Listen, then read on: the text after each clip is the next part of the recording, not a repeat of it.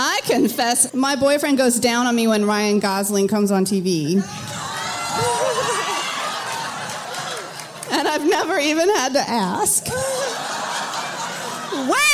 That's a win. Hey, girl.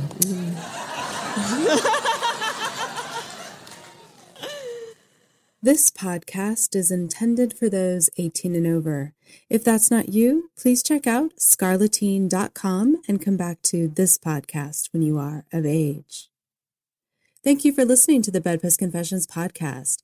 BedPost Confessions is an Austin-based live storytelling series featuring smart, sexy stories. Between performers, we ask audience members to anonymously submit anything worthy of a confession, which is then read aloud by one of our producers. The performance you're about to hear was recorded on December 19th, 2013. First-timer to the BedPost stage, Kate Caldwell, will share her story, Hip, Cool, Virgin. Here is Kate. I first had sex when I was 20. The summer before my senior year of college, well after most of my friends. I've been referred to as a late bloomer, which I hate. I am not a plant. And it also gives this connotation that I was some shy wallflower just waiting for a man to notice and bestow his penis upon me. This was not the case. I was still sexually active. I gave a ton of blowjobs. And I'd had opportunities for sex, I just hadn't taken anyone up on it yet. It wasn't a religious thing. I was never like a waiting for marriage girl. In fact, by the time I was 17, I was pretty sure love didn't really exist and relationships were merely a social construct to justify physicality. I didn't know what these human emotions were that everyone kept going on about, but they looked awful, and I wanted no part of them. Sex linked directly to people acting like idiots, so I wanted no part in that either. Surely I was above all this. As a child of the 80s and 90s, I also grew up in a barrage of messages on the dangers of sex. People were so afraid of HIV, we got sex ed in Texas.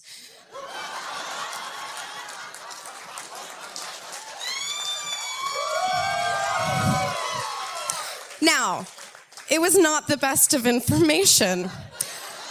The message was essentially, if you have sex, even just once, you will get pregnant with AIDS and herpetogonosyphilis. Oh, and here's what a condom looks like. You can put it on a banana. This definitely contributed to the not rushing to have sex. But I think what kept me holding on to my V card the longest was the identity I developed around it. I didn't think sex was wrong, and I didn't shy away from talking about it. I cursed and drank and fooled around with boys I didn't have the slightest desire to date. I defied people's expectations on what a virgin looked like, and that was fun.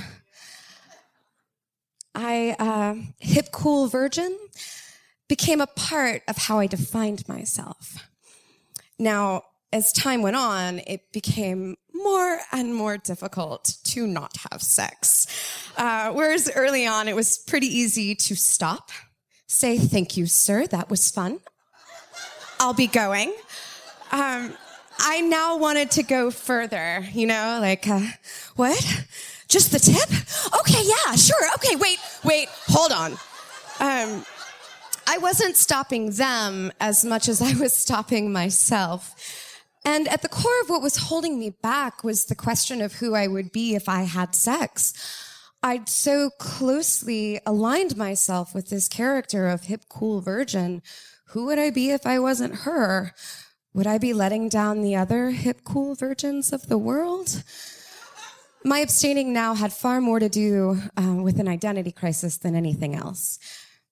I didn't want to miss out on life because I was too busy clinging to an idea of myself that I didn't even really want anymore. So I decided it was time to just get it fucking over with. Literally. But with who? I didn't have or want a boyfriend and was in no way ready to go like the full anonymous. So who did I know that I also wanted to have sex with, but then again, like didn't ever have to see again, like in case it was terrible. It was a dilemma. Throughout college, I worked at a local restaurant a good deal of time before I came to this I should be banging people epiphany. I had one of those like nebulous coworkers with benefits things. Well, like most of the benefits. He was a skirt chaser. You know how dogs are with squirrel, only vagina. And I knew it. We were friends. We worked together. I saw him all the time. He had that like thinks he's slick but isn't charm. He was kind of dumb, but he was kind of pretty. He pursued me and eventually wore me down. It did not end well. One of the hazards of not having sex was that people who were used to having it eventually, wanted to have it again, very understandably. He did the fadeaway, just stopped calling. And I have nothing against the fadeaway. I've done it a few more times than I care to admit. But the thing about it is, it only works when you actually fade away. If you still see the person every day, it is just a way of saying, by the way, sorry, you're not even worth an awkward conversation. And, we'd been friends before this, like for a couple of years. And I thought I deserved an awkward conversation. It hurt my pride, but above all else, it hurt my feelings. Feelings that I didn't even like having in the first place. And then, true to form, he immediately started banging this other chick that we worked with, which was awesome. Eventually, he got fired because he got fired. And I didn't give him a whole lot of thought after that. 6 or 7 months later, there was this going away party for the general manager where employees, current and past, all came to wish him off the drunkest way possible. This guy was there, and he was really easy to avoid. And, he left with some of his friends after not too long. I stayed and kept drinking and drinking and laughing and talking, but mostly drinking. Maybe an hour later, he pops back up alone and asks to speak with me, to which I respond, I don't think you want to hear what I have to say to you. Only drunker.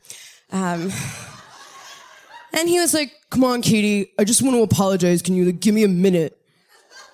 When I am upset with somebody, I envision confrontations and the awesome, succinct things that I am going to say to that person to show how right I am and how wrong they are.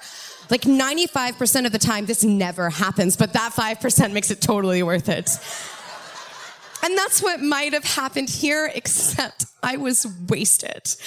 So instead of like the, concise, biting statements I might have prepared in case I ever got the chance, I found myself shouting out phrases like, you're a coward.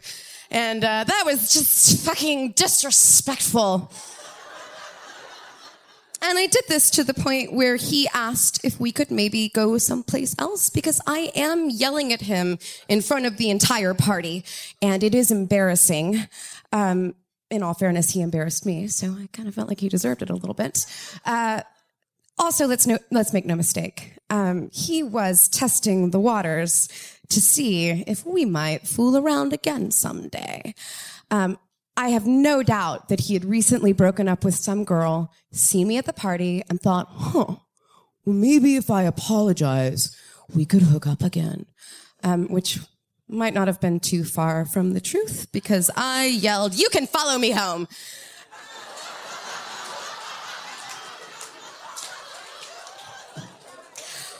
we made it back to my place, which was kind of a miracle. I really actually should not have driven that night, and was very lucky that I made it back. But so we're back at my place, and I'm still like, I'm angry. And he, all of the things. And he was just taking it, like, yeah, no, I'm sorry, that was really shitty, I'm sorry. Like clearly laying groundwork, because he was not the kind of guy who would have hung around for like all of this if he didn't think it was going to work out for him in the end. By this point, all of the yelling had gotten me pretty worked up. I felt like I'd reclaimed some of my power, and it felt good. Like, really good. I began to notice that conditions were actually pretty ideal. My roommate was out for the night. I'd already been naked with the dude. We had chemistry, but I was not worried about getting attached to him. This was perfect. I did not segue very well.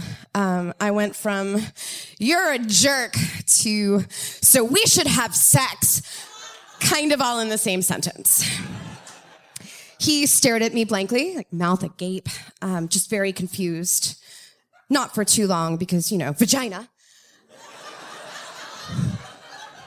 And when it finally registered what I'd said, he grabbed me and kissed me, and we fell onto the living room floor in an apparent contest to see who could get the other one's clothes off faster. And that hip cool virgin, well, she disappeared without a second thought or care. I wish I could give you more details on the actual happenings, but it is all pretty hazy.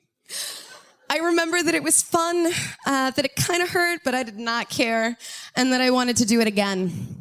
A lot. I finally understood why people made poor decisions and went insane over sex. Because it's fantastic. This was not a particularly romantic encounter. There were no candles or rose petals or Sade. This was not the physical expression of our love made manifest. We didn't love each other. And I know for many people, this might not seem like necessarily a positive first-time situation. But so often in our society, burgeoning sexuality is seen as something for another person. Even our language around it, right? You give your virginity to somebody takes your virginity. It's something for someone else, not for you. And because it's for someone else, there can often be a lot of pressure for it to happen on someone else's timeline. While pleasing your partner is incredibly important, integral to the process, sex should always be, in part, something that you have for yourself. Your body and its experiences are to be shared, not given away or taken. So, while my hot mess of an experience was not one for the romantic comedies, it left me feeling completely empowered. It was 100% my decision, on my terms, and what I wanted. And that's not a bad place to start, however late I might have started. Thank you.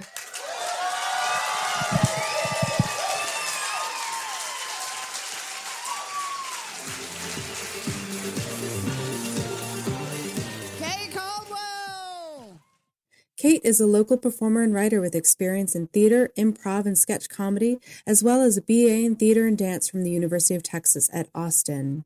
Kate strongly believes in the art of storytelling and is one of the producers of Testify, a live storytelling show in Austin that occurs the last Friday of the month. It should be noted, Kate hates bios, but loves fried chicken and beer. More at testifyatx.com.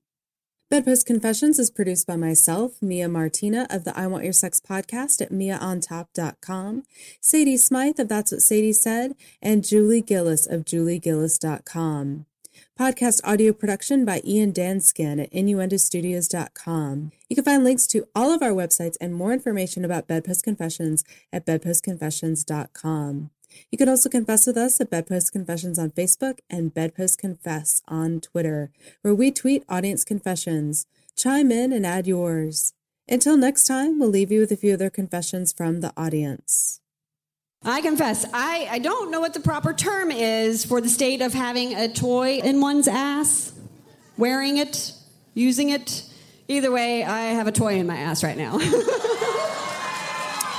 Perhaps you are a living toy transport system.